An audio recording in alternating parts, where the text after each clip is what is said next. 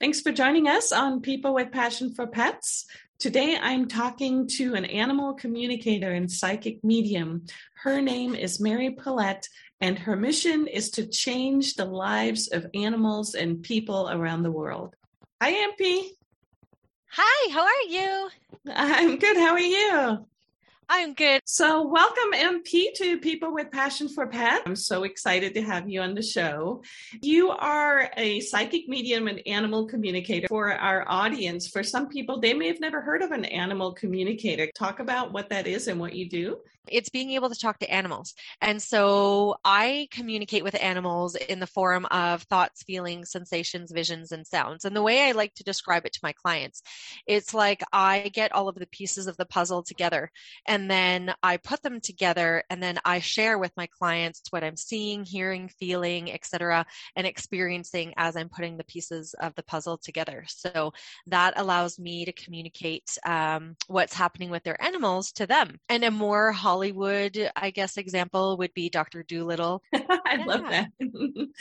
I think a lot of times when people hear the word psychic, they automatically think of, speaking to ghosts or speaking to, past life forms. So is it that you talk to animals only that have already passed, or is it also animals that are in living form right now?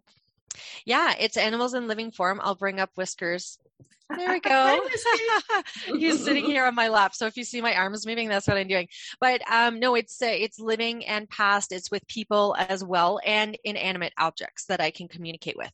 So here's just a quick message for our audience. I'd just like to thank each and every one of you for listening and supporting our podcast. And if you can, I would like to ask you to take 1 or 2 minutes to rate and review the podcast. This will allow us to reach more people with passion for pets.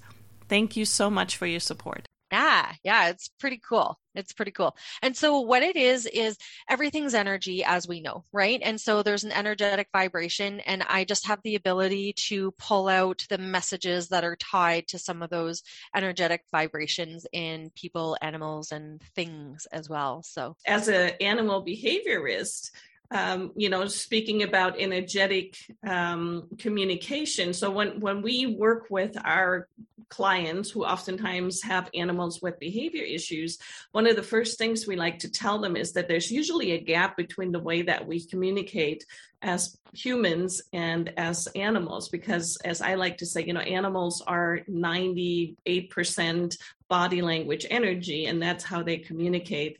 And oftentimes as people, we rely so much on verbal communication. And so there's oftentimes that little gap of communication, and we can see, and our clients can see very quick results when we start teaching them to be more aware of their body language and what they're communicating energetically. Yes. But you, of course, are taking that to a whole nother level. So you can actually verbalize what the animals are wanting to say, correct? Yeah. And it's really interesting that you touch on that, because I have one client who she rescued a dog, and he was not able to be left in the house more than a minute. She had bylaw that was called, neighbor complaints, just one after another. And so when I was working with her, and now he can be left alone totally fine in the house. Yeah, it's been an amazing shift. And so what I was saying to her, and I get my clients to verbalize, right? Because for us, like you were saying, that's the verbal communication. That's mostly how we communicate with people.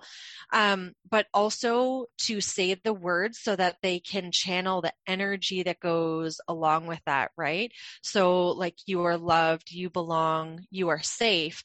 There's an energetic vibration that goes along with those words. And so I like to encourage my clients to also use words too. Like, it's just, and it's, yeah, like you were saying, it's all about the energy that they're receiving. So you are in Canada, but you help people all around the world. So I'm assuming that a lot of the sessions that you do and aren't done in person, they're probably done via phone or Skype. Is that correct? Yes, you're absolutely correct. I work with clients all over the world. So it's really fantastic. I love it. So you don't need to be in immediate contact with the animal or the person that you are trying to, is it called channeling? Is that the right word? Or Yeah. Channeling would be a good way to describe it. Yeah. Yeah. So Yeah. So, and I know, and sometimes it's really hard for people to wrap their mind around, right? Because they're like, well, you're on the other side of the camera. Like, how do you not need to be with my animal?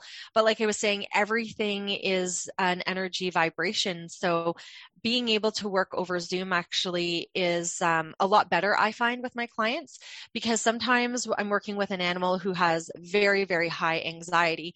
And so if I was there in person, as much as I try to manage my own energetic space, sometimes that can be too much for an animal too. So, I spend a lot of the time when I'm in person calming the animal down, then having the animal adjust to me being in their space, me interacting with their owner, right? So there's a lot of different dynamics. And so when I'm working over Zoom or virtual, like Skype or telephone, what have you, they can be in their natural environment. They can undisturbed. So they can be sleeping, they can be doing whatever they want. And yeah, that's how I connect. So it's almost like, yeah, it's like the electricity that goes through the connection. So that's the best way I can describe it. Yeah, and I guess very similar to, obviously it's electricity too, that we are able to see each other, right? I mean, all of that, and a lot of people I think understand the physics behind it, but oftentimes logically we're still having a little bit of a trouble, I think, understanding that you can connect to somebody else's consciousness or being and being able to then interpret what they're saying. Now, let's talk a little bit about a session. So people would come to your website, and it's marypaulette.com, and we'll be sure to share the link in the description below our video. When they book a session with you, how does that go? Do you need a picture? What do you need to connect with an animal? So typically, if I'm working with a live animal, it's just, so let's say that you had your dog there with you, just a quick camera, shot of your animal. And if they're not able to be on camera, which is totally fine because they don't need to be on camera for, a half hour session. That's a lot to ask of an animal. A picture is fine as well. So, and then you, by being able to then, I'm assuming, I'm just trying to talk myself through how that might work. So you, as a medium, you are basically focusing then on this being by having that picture from them or having a name. And then you are able to connect energetically with that being. Is that correct? Yeah. Yeah. And the reason why I ask for a picture is because everyone has their own different energetic signature to them. So oftentimes when I'm working with more than one animal in the house, I like to get a roster of who's in the house, including children, because I can pick up as soon as my open sign comes on, I've got a lineup of like people and energies, right, to connect with me. And so what I do is when I see the animal, either through picture or live on the other side, like on the other side of the camera, I'm able to identify what their energetic signature is. And then that's how I'm able to determine, okay, so this is so-and-so who's saying this is so-and-so over here who's saying that. As you make that connection, are they talking to you, or are you asking questions and then just kind of feel the responses? Yeah, and you can probably tell by my reaction. It is like a two-way communication. I'm basically a receiver, and it's just a flooding of sensations and visions that go through my head and things that I hear and things that I feel. And so I try as quickly as I can to articulate what I'm experiencing, because it can happen so quickly. This is so neat. And, I can see such amazing applications because, again, as I mentioned, we do behavior training with our clients, and of course behavior oftentimes we come in when the behavior may already be there, and a lot of times it's with animals that may have experiences in the past, which of course we're never aware of, and we just have to move forward. And the beauty is, I think, that animals oftentimes are a lot more willing to just leave the past in the past and just step forward into the future. But, I could see where just you being able to give kind of the background or talk to the animal and understand why they're doing these behaviors would be so beneficial. Can you give an example where maybe that has helped you in the past? Yeah, absolutely. Actually, I have a client from California. So she rescued a pit bull, and this dog was deemed as unhomeable, right? Like it wasn't able to be rehomed and they were going to euthanize the dog. And she said, no, I'm going to take her home with me. And so I've been working with her to understand her dog and to understand what her experiences have been in the past. So because at the shelter, the dog was not able to be around any other animals at all. Through our sessions, she was actually able to go and visit her mom with two little dogs, and all three dogs got along well the entire weekend. Great. I was so happy for her because she was able to set her dog up for success, right? So it's just like kids. We want to be able to set our animals up for success so that they have that sense of accomplishment and pride as well, because that goes a long way. That is just so awesome. And I could just see where there are so many benefits in, having somebody like you who can get in a lot deeper and be able to prepare an animal too for change, because I think that's one of the biggest things too, is that oftentimes the animals may not really understand all of the changes that are happening in their lives, especially as maybe they're being adopted or put into new homes. Is there kind of maybe a common message or something that you've experienced over and over that maybe you can share with us? In terms of, I think it's kind of twofold. So in terms of rescues, it's really about going to your animal with the expectation that they are ready to receive kisses on the face and really, respecting their boundaries. So that's the one that I find with rescues. It's more about coaching the owner, like you were saying, really, than the animals. The animals often say, they just need a little bit more time to decompress. Like don't have an expectation that they're going to be all lovey-dovey. And of course they're excited to see you and they know that you're rescuing them. They know that you're coming with the best of intentions, but they also have other stuff that bubbles up sometimes, right? So it's just like us. We get triggers and then we have things that we're like, oh, I don't know, but this happened before and then my heart was broken, right? So I think we can all relate to that in relationships and that type of thing. So another aspect of my gifts is that I can taste food. So I can taste things and I can smell. And I often will get the most random requests. So I was working with a rat in Ontario and she wanted cantaloupe. And that's all I could taste was cantaloupe. And she had never had cantaloupe before. And my client gave her cantaloupe that evening and she's like, I can't believe it. She ate almost all of the cantaloupe like right away, like didn't even hesitate, just dove so right cute. into it. So yeah, it's pretty cool. These are obviously now pets that are in the living. Can you talk a little bit about experiences or sessions that you've had with pets that have crossed over? Yeah, that is an area of my work that I'm really passionate about, because I think that grieving our pets is viewed differently than when we grieve people, right? Sometimes people don't understand that grieving a pet is no different than losing your loved one, whoever that loved one is. And so the reason why I'm so passionate about it is to be able to give people the space and to hold that space for them to be able to grieve, because sometimes they don't have that opportunity. So I work a lot with a lot of clients who are working through grief from losing their animals, and then also being able to provide them some peace and comfort and the special messages that come through from their animals. And yeah, so it's something that can be sad, but at the same time so rewarding. And the way I've come to view death now, when I was younger, I was scared of dying.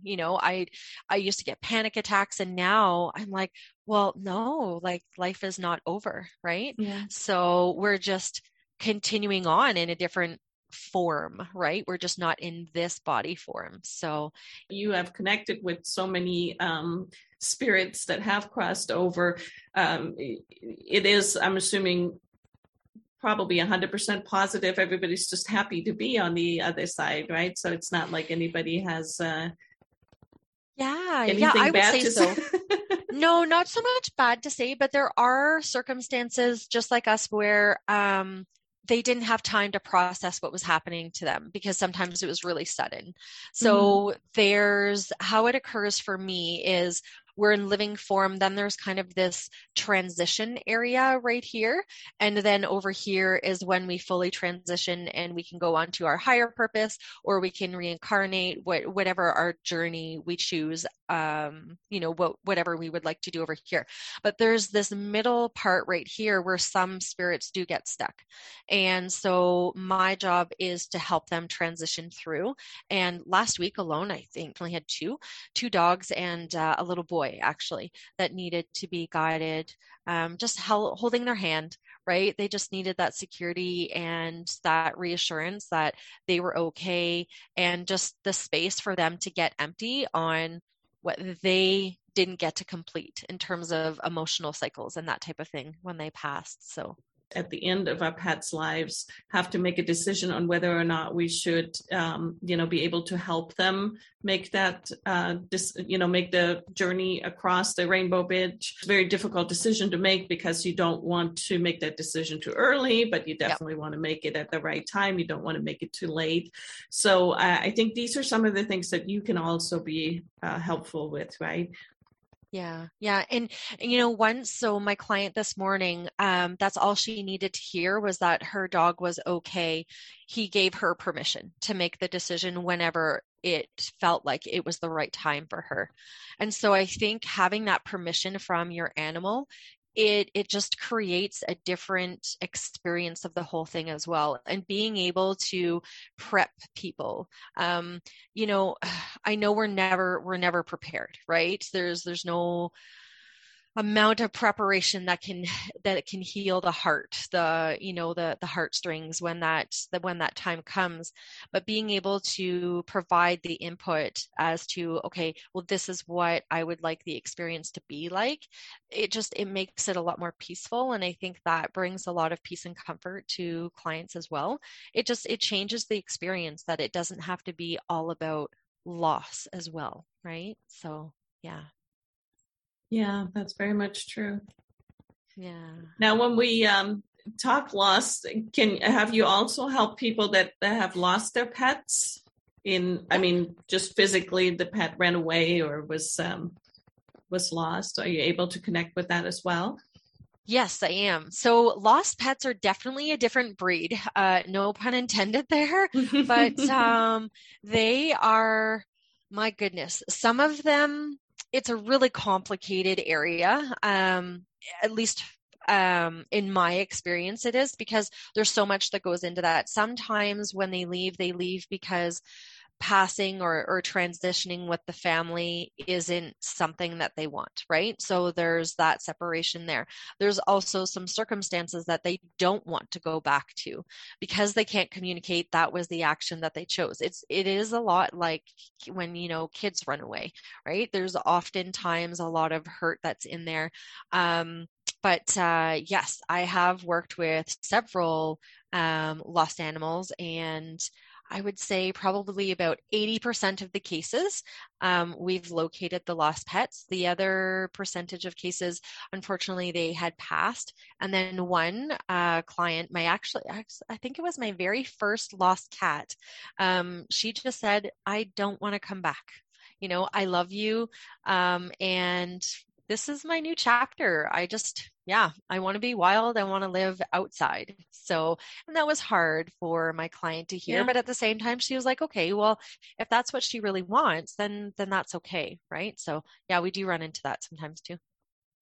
Yeah. And that's actually a very interesting perspective because, but again, as a behaviorist, I can really see where that's coming from. If you have a great relationship with your pet really isn't going to run away, right?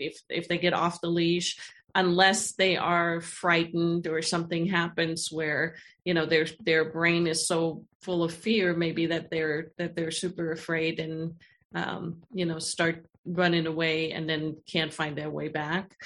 But, I could see, and I hadn't thought of the fact that, if you have maybe a pet that is constantly getting out of the yard and constantly looking for ways to go away, then there might be a deeper issue that needs to be addressed. And I really like that.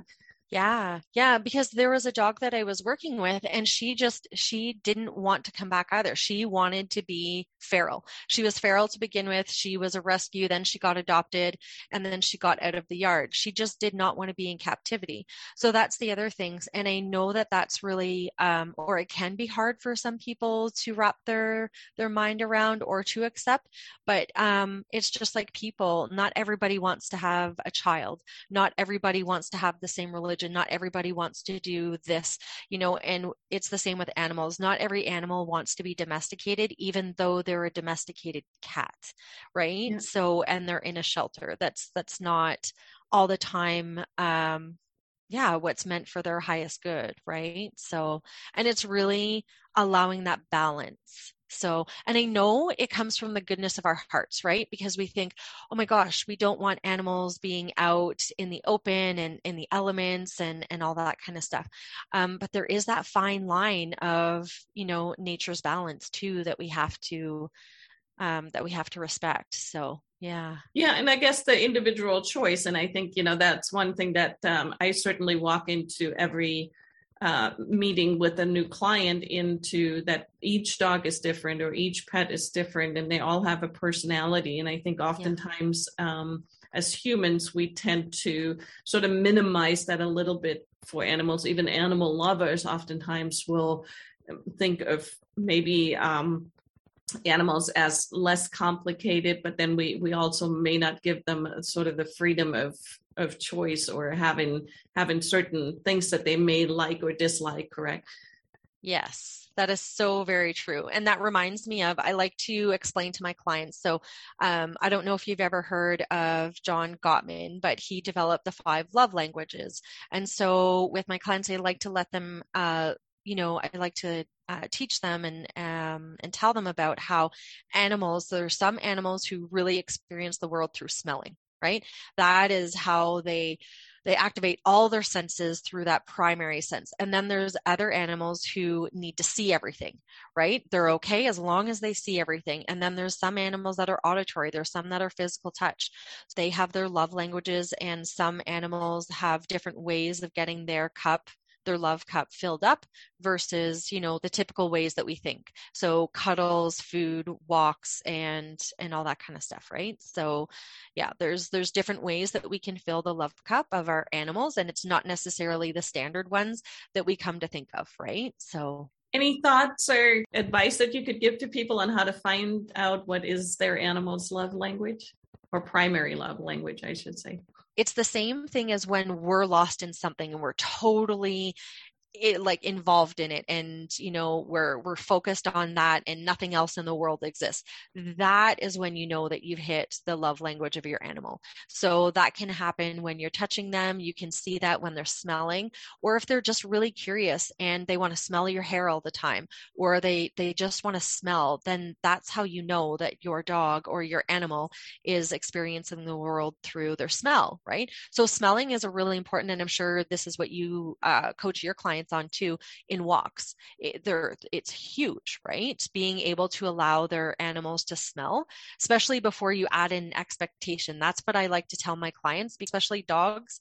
They really need to have that time where there's no expectation, and then you can get the expectation after, right? So yeah, I don't know how that translates for you in your training and how smelling comes across on walks and how you coach your clients. But yes, you definitely want to not constantly just walk, but you want to stop and let the animal sniff in certain areas, right? But you also don't want to be letting the animal drag you all over the place. So there's that balance. Sure. But I think, that's when you were talking about the love languages, though, I wanted to go back to that. We have Apollo and Heidi, and Apollo is a miniature Australian Shepherd, and his love language is definitely more sight, right? Because he, as a shepherd, just being out in the yard, he'll just lay down wherever I'm at, but he's constantly, you can see him just going from constantly watching everything. Whereas, the Jack Russell Heidi, that she's like 100% smell, right? So she's constantly smelling and digging and looking for stuff. And so, that just kind of came to me when you were talking about that. And I think that's so neat, and probably something I'd like to maybe incorporate with our clients, is to kind of just have them think about what is that for your dog, because then you can engage with your animal in much more positive and enriching ways, right? Because the games that you're playing with them or the training that you're doing with them can be very much based on what their primary focus is, or their primary love language. I like that. Yeah, especially if you have a dog or an animal that is very smell driven, right? You can use that if that's their high reward, then you can use that as their motivator, right? As a reward for good behavior or anything that you're teaching them, especially on a walk and stuff like that. So yeah. Very neat. Any particular incidents or cases that you kind of stand out to you that were just very special, or maybe even touching to you personally? I've had so many. This week, actually, I had a client connect with me about her 2 horses. And so she is walking out to the pasture and I'm on her phone and I'm on Zoom, and she shows me her horse. And I feel him instantly. So one of the things for me and how I work is I don't connect unless I have permission. That's just the code of conduct and the code of ethics that I've created for myself.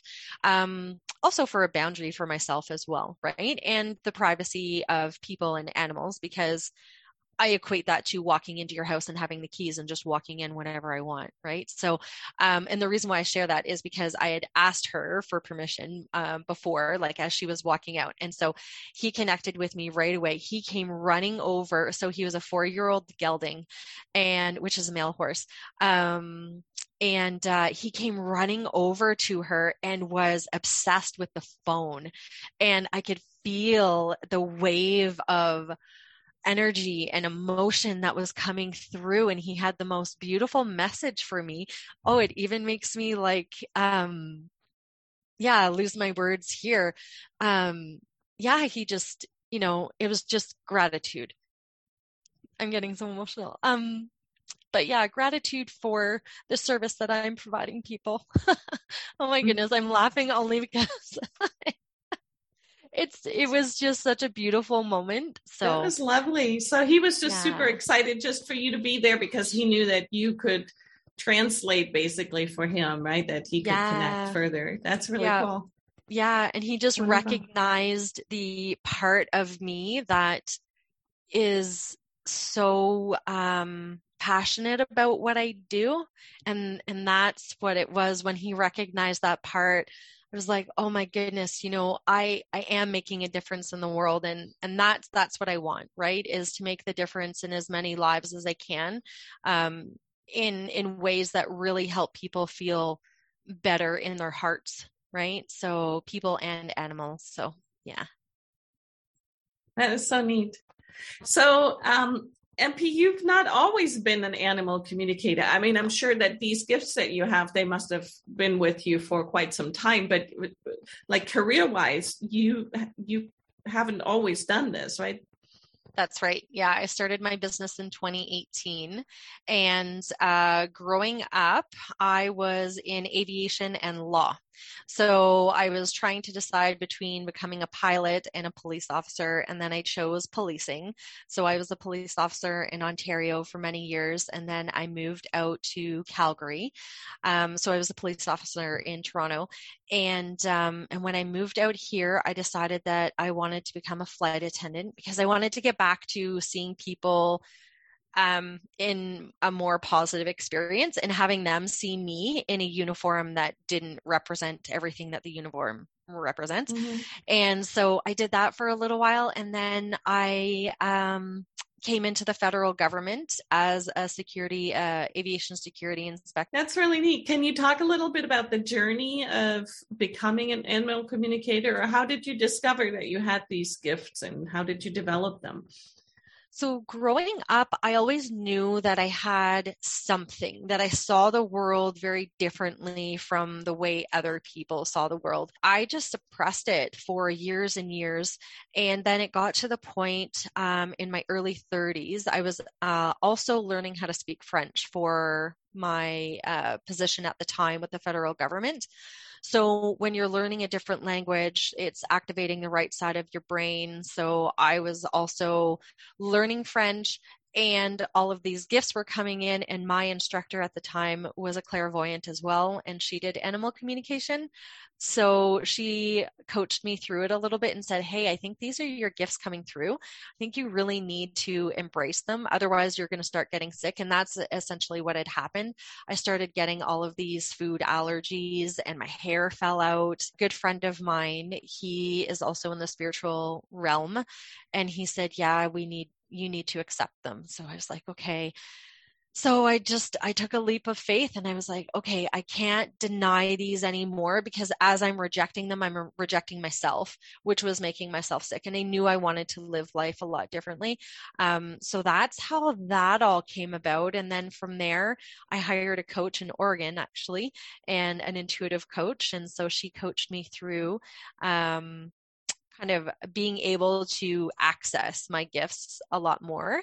And so the journey was really interesting, because when I first started, I didn't know if that meant I was like a tarot card reader, or if I was an angel reader, or if it was Akashic records or energy healing or what have you, because the way my gifts work, they're not